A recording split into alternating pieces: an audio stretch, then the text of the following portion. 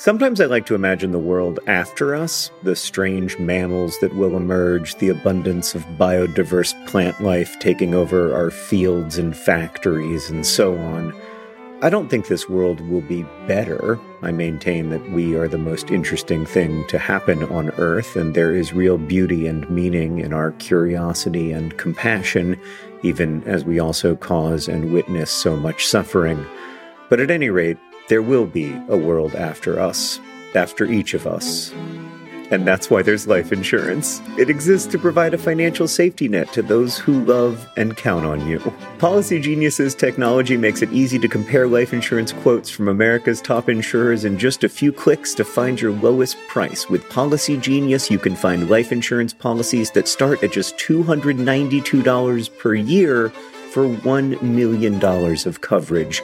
Some options offer same-day approval and avoid unnecessary medical exams. So save time and money and provide your family with a financial safety net using Policy Genius.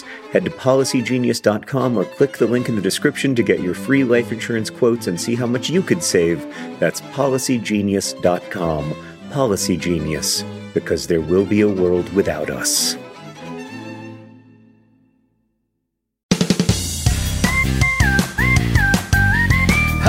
Welcome to Dear Hank and John. Or as I prefer to think of it, Dear John and Hank. It's a podcast where two brothers answer your questions, give you dubious advice, and bring you all the week's news from both Mars and AFC Wimbledon. John, because it's Pizzamas right now, I ordered a pizza last night, and Catherine asked me, will it be long? And I said, no, Catherine, it will be round. Well, sometimes they're long. You know those like lean cuisine pizzas from when we were a kid? Yeah. Or even the rectangular school lunch pizzas were a little bit long. They can be long. Yeah. Oh, man, I miss commodity pizza. What's commodity pizza? That's what they call those rectangles. It's really? When pizza becomes a commodity, and it's priced like a commodity. Like it's sort of it's just priced by the inch. Yeah. And I love it, and I don't know. I probably would hate it now, but I think about it all the time. I had a piece of school lunchroom pizza maybe like a year before COVID, and it was all right. Like it was a little bit worse than I remembered, but not much worse than I remembered. It reminded me actually of the 9-month period. Oh God. Oh God, sneezing is never normal. It's never normal. Oh, there he is. I never sneeze. I don't know what just happened. I had a moment of weakness, Hank. I had a moral failing just now, and I feel like I need to tell you about it. I claim that I didn't sneeze, but I did. I did sneeze. I just don't know what to do about the fact that I'm a sneezer. John, I know this because we just had our Patreon live stream. So you currently do still have your Pizza John mustache as we are recording this. So I am. You can probably hear the mustache in action. I've been saying all day that I look like somebody ordered Ted Lasso off Wish.com, or I look like the Costco brand Ted Lasso. Yeah. And Sarah did a great job dressing me up this morning. She really is a talented costume designer, and she was like, "You're going to look most like Ted Lasso based on your wardrobe if you wear this." And I felt really good about it. And I even though like by the way, all the Pizzamas stuff is only available at Pizzamas.com. Only during Pizzamas, all our proceeds go to charity. But even though my pants weren't going to be in the video, I put on Ted Lasso khaki pants anyway. Wow. Just to feel more like Ted Lasso. Mm-hmm.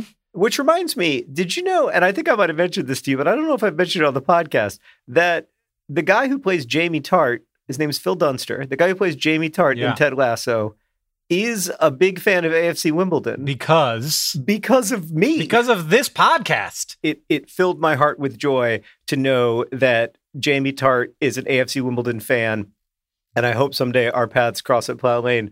So anyway, go to Pizzamas.com if you have some spare money that you want to spend on just some absolutely ludicrous items and some really beautiful T-shirts, actually. It's an interesting mix this year. Yeah.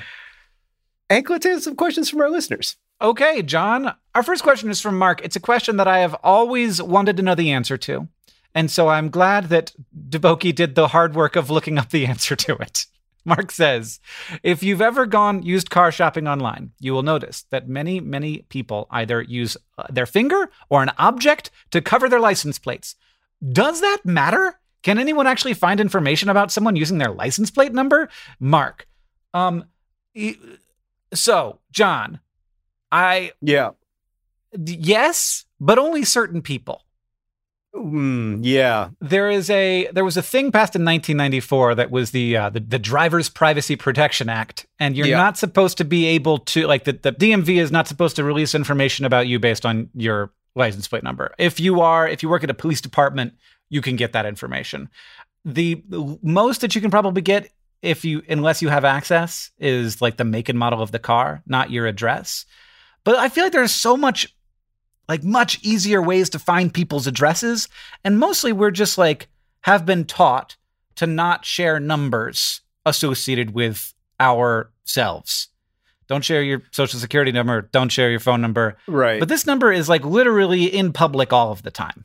Yeah, I feel like we're a little bit one generation behind on what information we're told to protect. Everybody's always no, make sure you don't share your driver's license number that you drive around your car with all the time.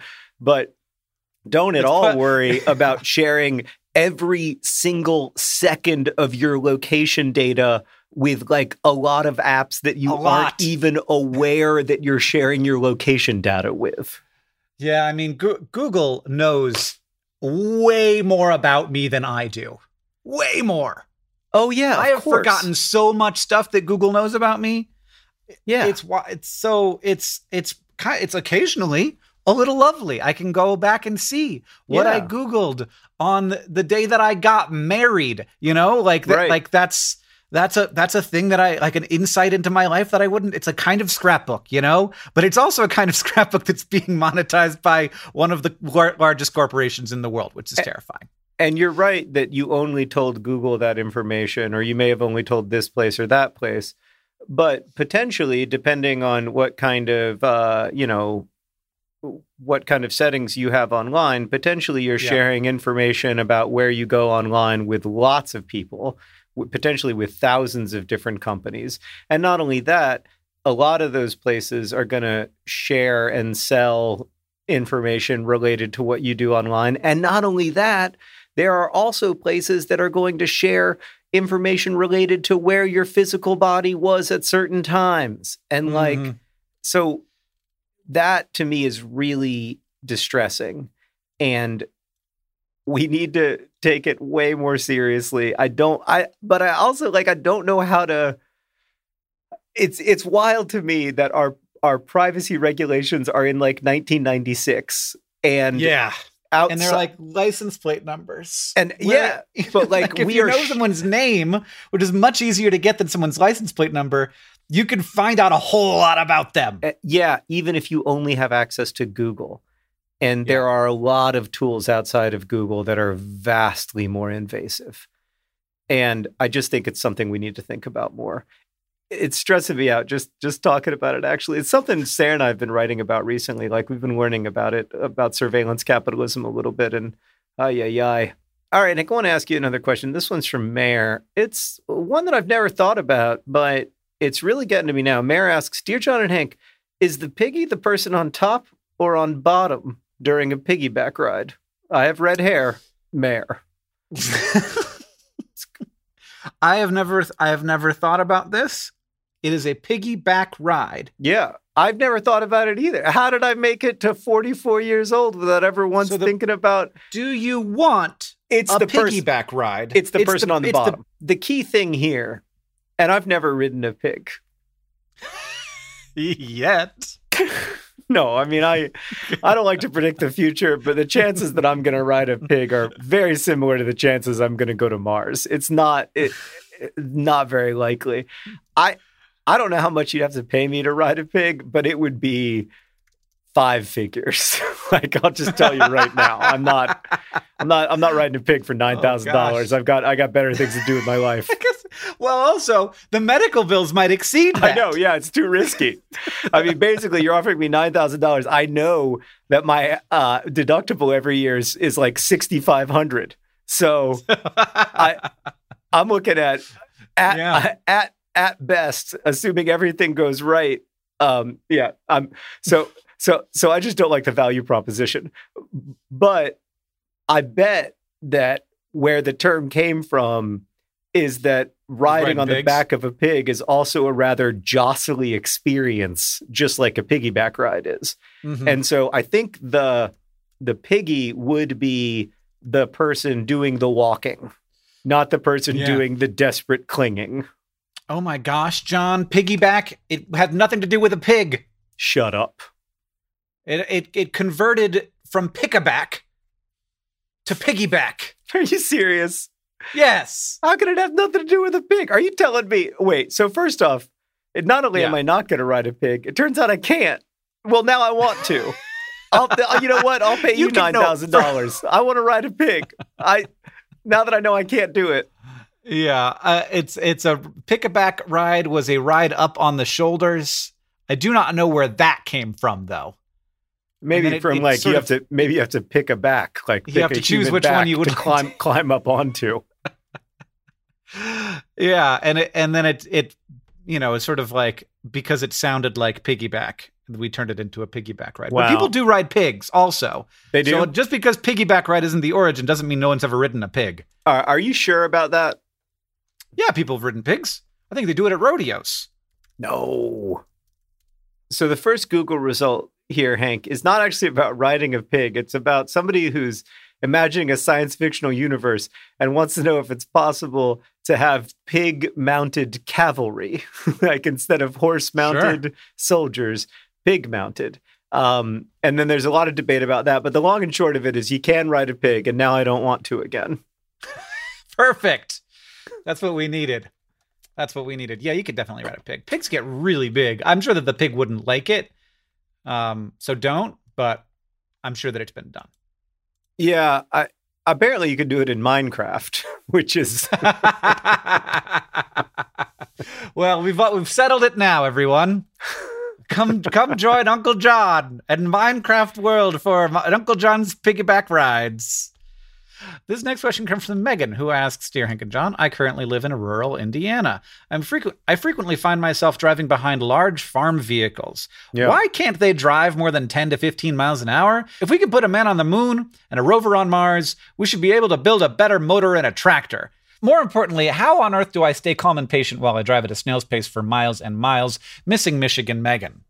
Oh, like this wasn't a problem in Michigan, Megan? Come on. Well, apparently where Megan was in Michigan. As an Indiana resident who's driven behind his fair share of tractors, let me tell you, I lived in Ohio, same issue. Like, it's not like you're not one state away from solving the problem, Megan. There are a number of tractors all over this beautiful land of ours. Hank, why can't tractors drive fast? Tractors cannot drive fast because they are built not for speed. They are built for torque. So one of the things that we average person who has not worked on a farm often forget about tractors is that the tractor doesn't just power the tractor. It also powers whatever you hook up to the tractor. So if you see these like big things that like do a bunch of stuff. Yeah. They're like doing lifting and cutting and multiple. Yeah, there's conveyor belts and sorting. All of that stuff is powered by a little attachment on the back of the tractor that turns something on that piece of equipment that makes all of the stuff go. So tractors have to prioritize torque over speed. And so that means lower revolution of the wheels for increased ability to pull something. So that's what they're built for. They're not built for speed. They're built for strength. And that means that they're never going to be fast. It would need a bunch of extra gears to move more quickly, and that would make the tractor more expensive. And it's just not worth it for at least for them. Especially, it's not worth it for anyone because you have podcasts, and you have to worry about that because you got us delightful people just informing you of delightful things about pig rides that you didn't know before. Hank, do you think in the future that this will make it easier to electrify tractors at some point? I'm only basing this on the fact that my electric car is extremely torquey. Right.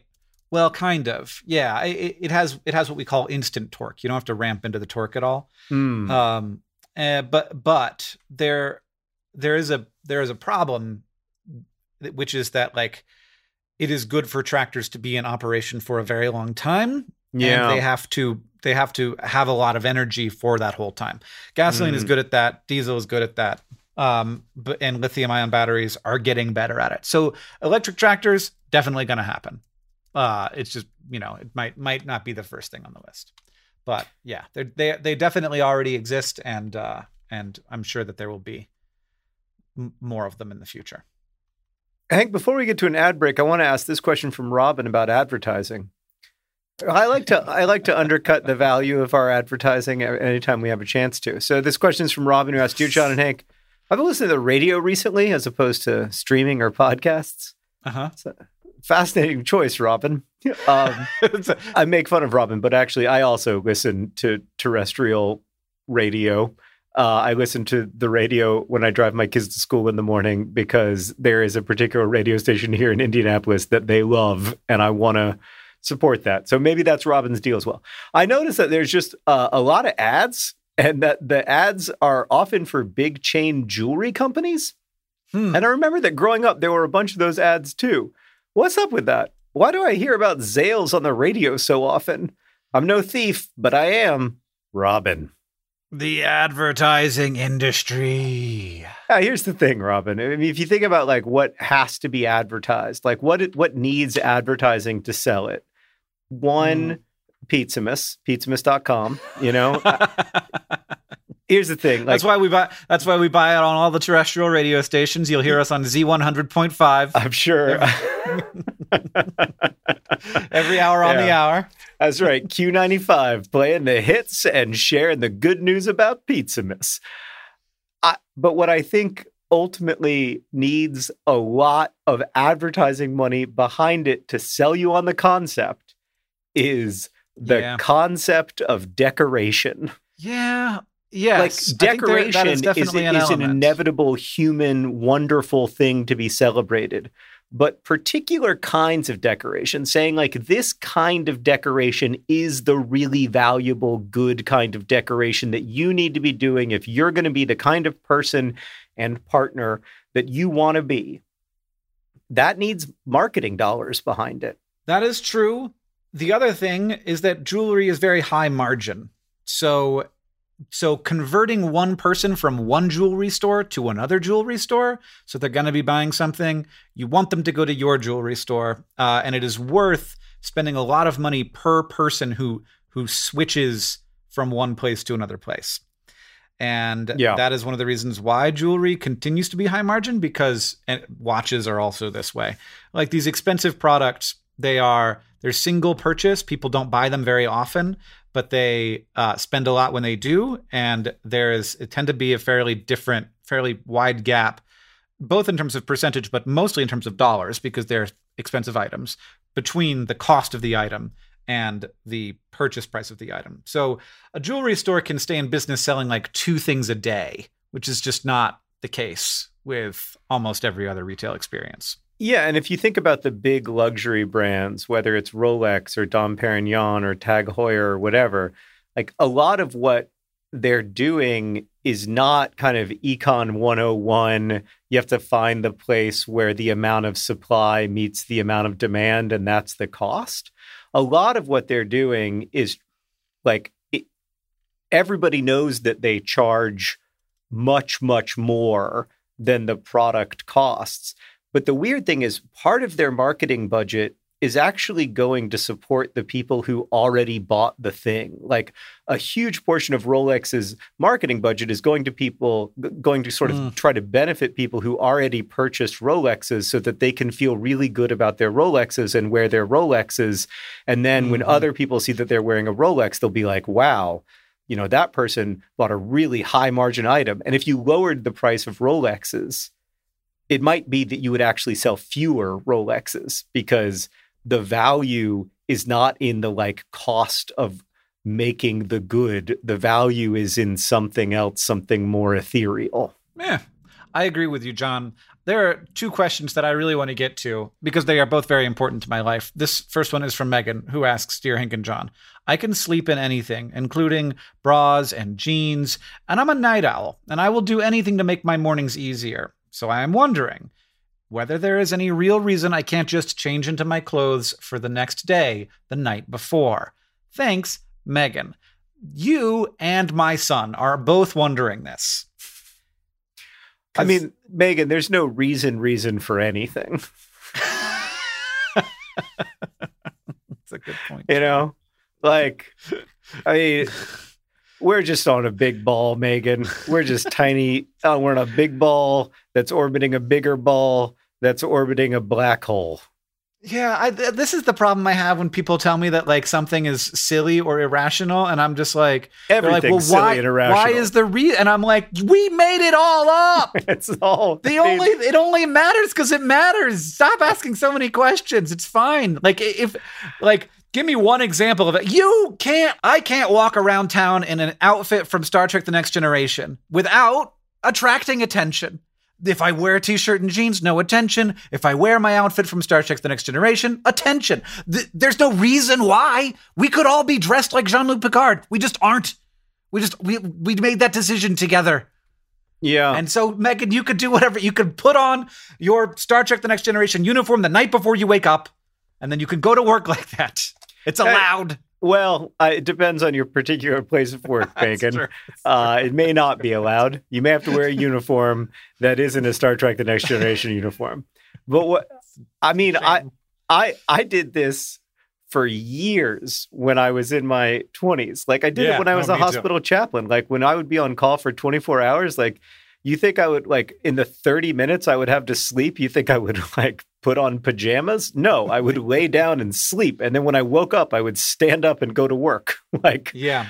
Did you sleep in your shoes? Because I did for a while sleep in my hiking boots, and I would not long-term I wouldn't recommend that. I wouldn't sleep in my shoes. I would actually put my shoes really like rigorously and ritualistically next to the bed, right one on the right, left one on the left. And I would try to make it so that when I had to get up, like when the beeper went off and told me that it was time to go to a call, I would like sit up, turn sideways, be on the bed, and then my shoes would be right where my feet were. That was always the dream situation. Like you save like 3 seconds that way, and you can maybe get where you need to be a little bit faster. But I mean, I'm sure that there are going to be people who tell you that there are health reasons for this or whatever, Megan. But no, it's fine.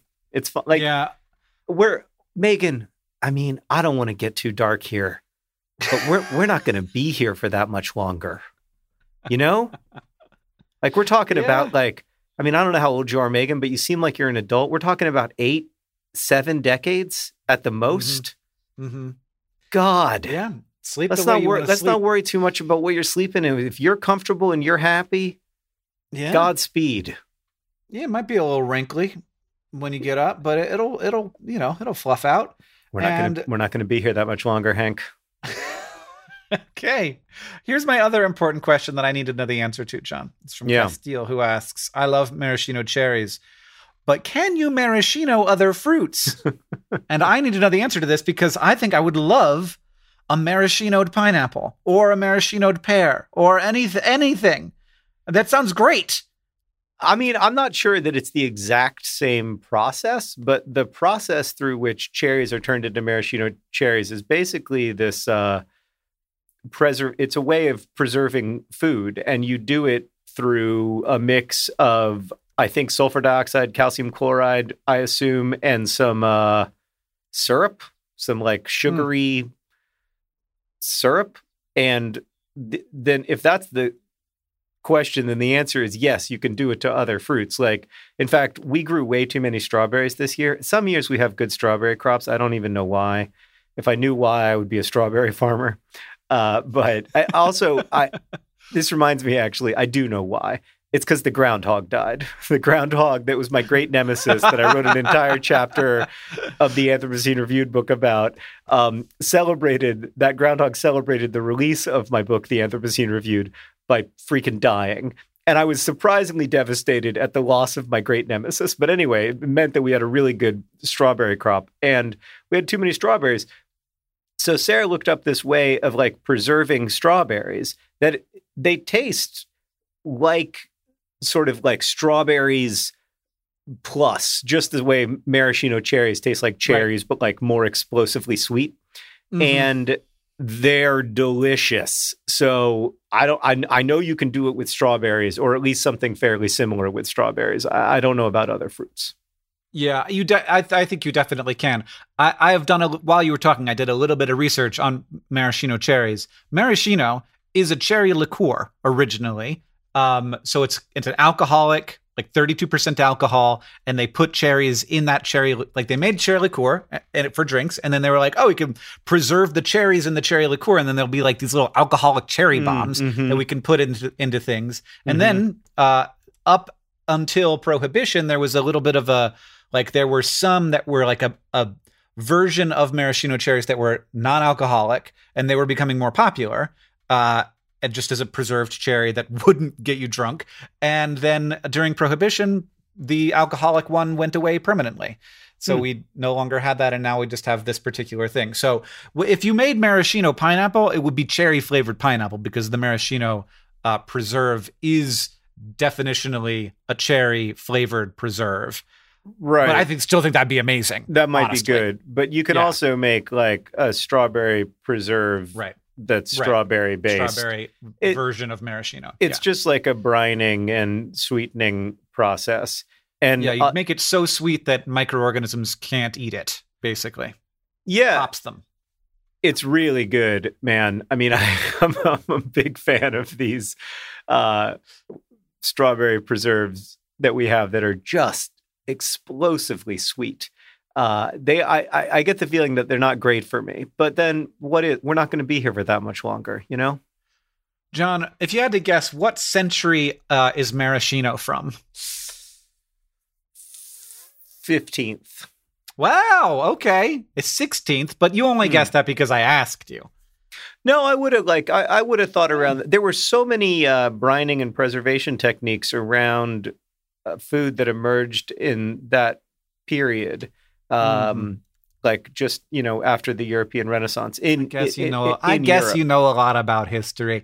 I know a fair amount about food history. I don't know a lot about anything, to be clear. Like whenever I read a book by an actual expert in a subject, I'm like, I don't know this much about anything. Like I don't even know this much about myself. Oh boy, we are definitely generalists, you and I. I mean, that's the generous word for it. Maraschino comes from Croatia, but at the time of its creation, that was part of the Venetian Republic. Oh, those were the good old days when Venice ruled the world. Now it's, having said that, I feel like I need to add a correction. Those were not the good old days. Just for clarity, that was the facetious good old days. Anybody? Not great back then. Oh, I'm really over the narrative that like life was so much better just 500 short years ago. It was worse in almost every way. Which reminds me, John, that this podcast is brought to you by the Venetian Republic. Worse in almost every way. and they're not around to argue, so I don't expect to get any emails about it. Today's podcast is also brought to you by Z100.3. Z100.3, playing all the hits in the order of our choosing. And this podcast is brought to you, of course, by Uncle John's Minecraft piggyback rides. Ride a pig at Uncle John's Minecraft farm. Today's podcast is also brought to you by Long Pizza. Long Pizza. It's just so much better than circular pizza. Just goes on forever. We got also a Project for Awesome message from John F. of Boston, who says, the P4A is awesome because I can donate to help make the world suck less and to get silly perks such as making Hank or John say, Buddha, A. Or, oh my God. I think it's... John, I think what you're looking for is abada, abada, abada, abada, A. Abada, abada, abada, abada, A. Or, oh my God, it's burning.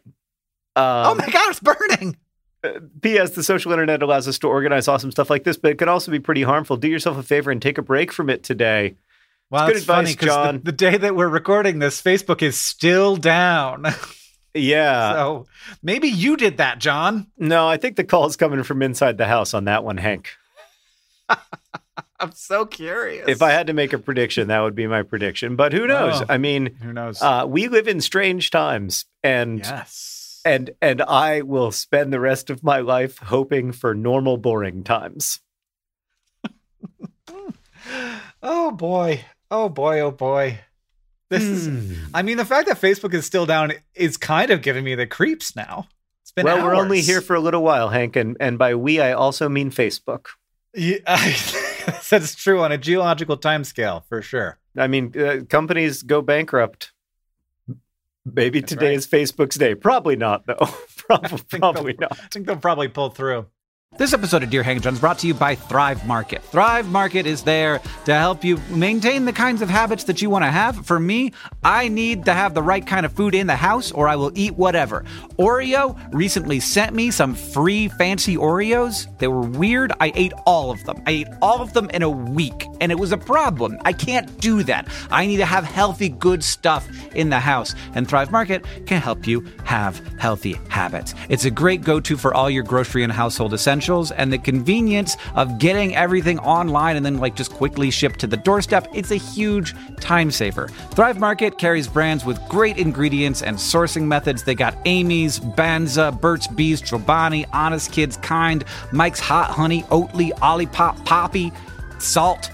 I've never heard of Salt, but it's got 2 A's in it, so it has to be good. And as a Thrive Market member, you can save money on every single grocery order. On average, you can save over 30% every time. And they also have a deals page that changes every day. When you join Thrive Market, you are also helping a family in need with their 1-for-1 membership matching program.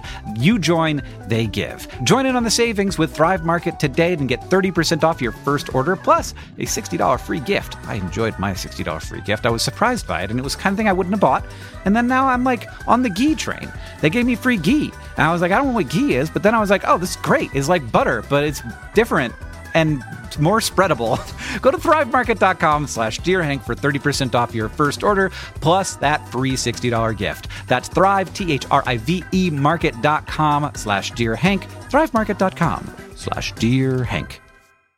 So listen, your toilet is massively gross, like it's grosser than you think. In fact, bacteria and viruses can hang around in the toilet bowl even after multiple flushes. And I recently found the easiest way to clean my toilet, Blue Land's sustainable toilet cleaner tablets. Just drop, watch it fizz, brush, and flush. It is truly that simple. No more scrubbing for hours.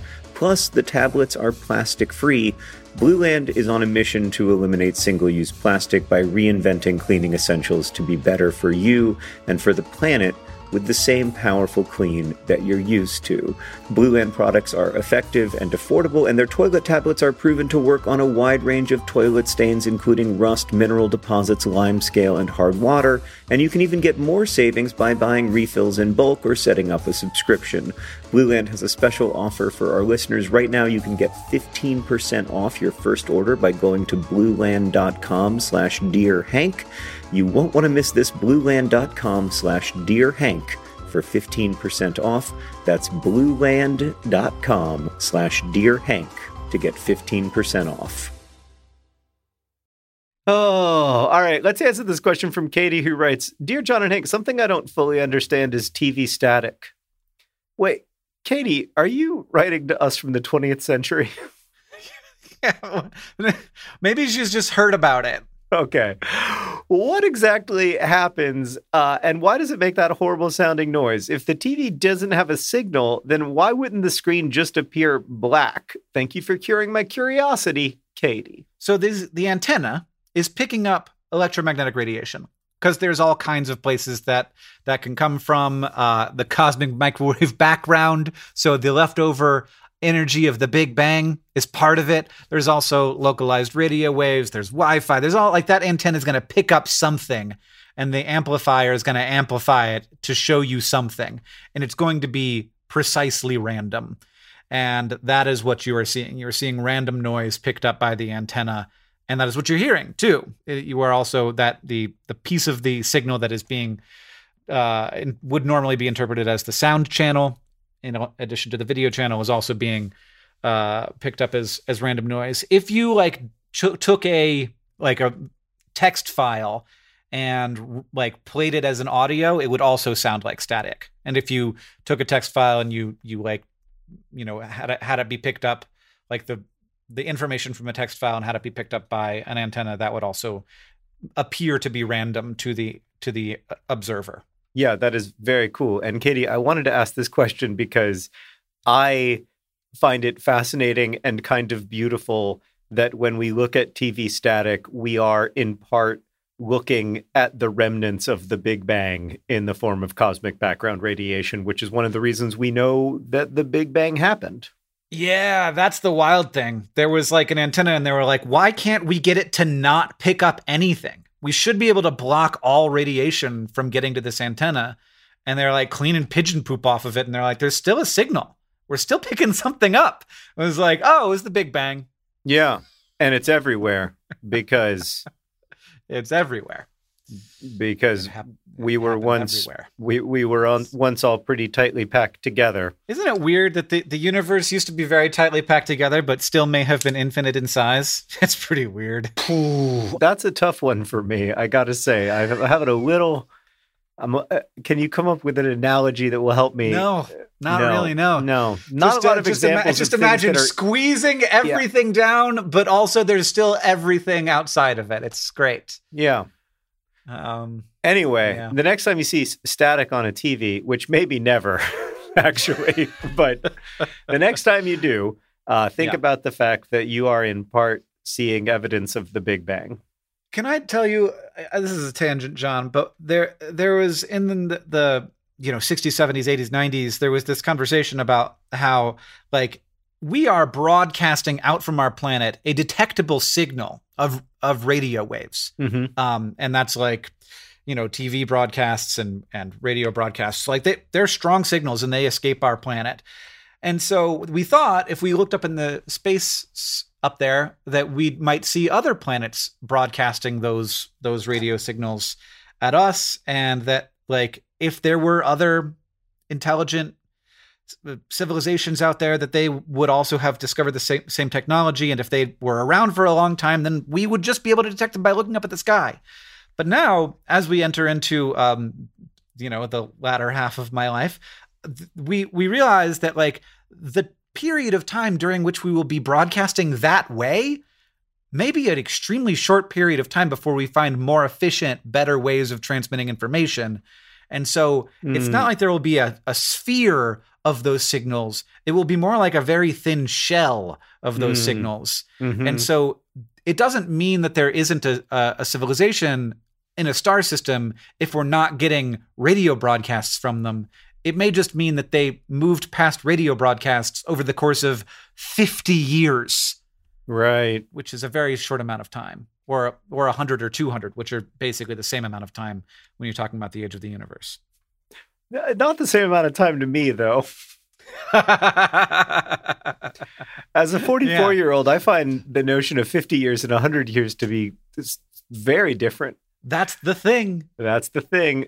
Okay, before we get to the all-important news from Mars and AFC Wimbledon, I want to ask one more question. This one's from David, who writes, Dear John and Hank, your recent discussion about Hagrid's dog Fluffy being misidentified as one dog when Fluffy is in fact three dogs sharing one set of dog legs was mind-blowing in a way that no hypothetical conversation about mythical creatures should be. But it got me wondering, what if you lived near Lake Lima, and what if you had a one-headed pet hydra named Fluffy whose head was then cut off by a guy called Hercules? Then the hydra grows back two heads. At that point, do you now have two pets, or do you still just have one pet? Now, this is a great question, David, or I should say it would be a great question if it weren't about hydras. What do you mean, John? Because, Hank, as I am sure that you are familiar, a hydra is a snake at its core. I mean, it's a mythical creature, but it's based on a snake. Is it? Yep. Okay. I don't know. What do I know? I'm looking at a picture of a hydra right now. It looks very much like a snake to me. And as I'm sure you are already aware, snakes don't have souls. So it doesn't matter. It's one snake. Wow. It's nine snakes. It doesn't matter because snakes don't have souls. Everybody knows snakes don't have souls. Just out with the heated hot takes. I like the idea. No, it is. People love their snakes. You can love a snake. I'm not saying you can't love a snake. I'm saying it doesn't have a soul. There's a huge difference. I love a lot of things that don't have souls, like the White River. I also don't know much about souls, I will say. But does that mean that it's not like a single organism? Doesn't matter. Okay. Well, is it one ant or is it 500 ants? Doesn't matter. I like the idea that the next Hydra, so you cut off a Hydra's head, but then the two Hydras come back. You got two snake heads now. And that sounds scary, but they're little babies. They don't know anything yet. They haven't learned how the world works. They don't know up from down. They don't know what they're looking at. So they're just like they're just like useless little babies. They need to be taken care of now. I'd like to update my argument. I've found some flaws in it. Okay. Which is that, like, you can't say that just because something doesn't have a soul, it's irrelevant, right? Like, for example, I don't think the sun has a soul, but if it stopped existing, it would be a real problem for me and everybody else I know. I agree with you on that. So my new argument is that they're clones. And so you can have an infinite number of Hydra and there's still, you got to treat them like clones. The same way you would like that famous forest of spruce trees that's just all clones of each other. You got to. So what I'm hearing you say is that a Hydra is a plant, because if that's not the, it's like you can have a clone of something. It's still a completely separate individual. I'm saying it's unless it's a tree, in which case maybe it's not.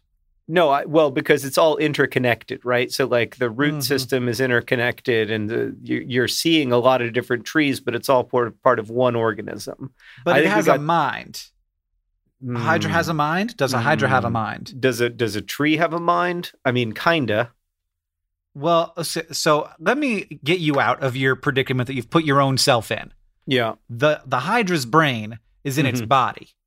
That's the only thing that makes sense. The Hydra's snake brain is inside of the Hydra's body. You cut off its head, it grows two new heads. But those heads don't have brains in them. Now it's just like, I got more teeth. That way it doesn't have to learn everything over again and be a useless baby Hydra. It's very big, but it doesn't know anything about the world yet. So it just like goo goo gaga. So your argument is that a Hydra's mind, regardless of where its brain is, it's like soul or its being, whatever, its ground of being, as Paul Tillich would say, not to get theological, is somewhere inside of the part of it that Hercules didn't cut off.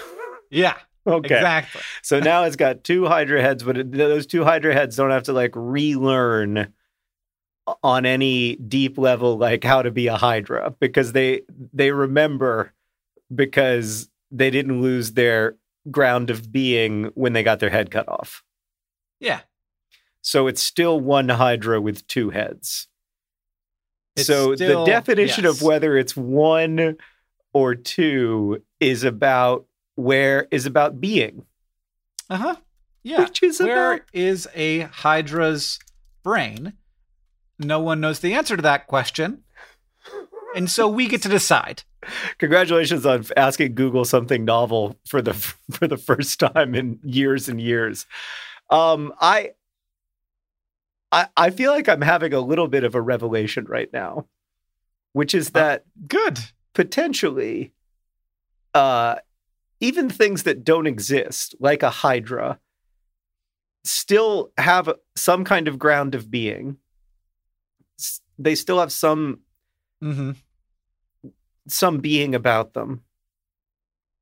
And so now I think maybe Hydras do have souls. And that makes me think that maybe snakes have souls. And I've been wrong this whole time. Maybe snakes do have souls. And just because they're dead-eyed creatures that only want to eat you, that doesn't mean that they don't have souls. It just means that they're... man, I'm going through a hard time right now, Hank. I'm having an intense moment. I'm going to bring you back around.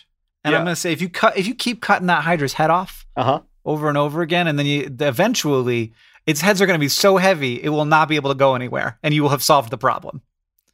Like, it doesn't take that long because it's exponential. So you cut off one, you got two, you cut off, like, not long after that, you've got 64 heads, and then you got 120. By the time you got 128 heads, that thing, it's just heads on the ground, incapable of moving its legs anymore. It's just way too heavy for it to move around. Problem solved. Now you've just got an art installation.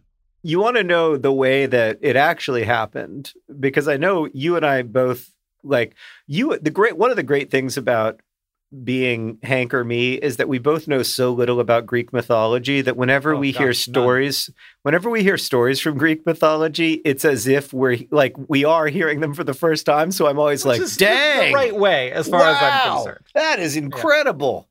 What a story. Jeez Louise. I didn't expect it to get that violent. You want to know the way that Hercules and his nephew actually dealt with the Hydra eventually? Yeah. They cut off. They kept cutting off heads and cutting off heads and cutting off heads, but then in the end they burned the neck. So we know actually where a Hydra's. You call it a mind, I call it a soul. It's the same thing. We know where a Hydra's mind is. It's in the neck. Would it be like an infinite source of food if you could just tie it down and cut off its heads? Great idea.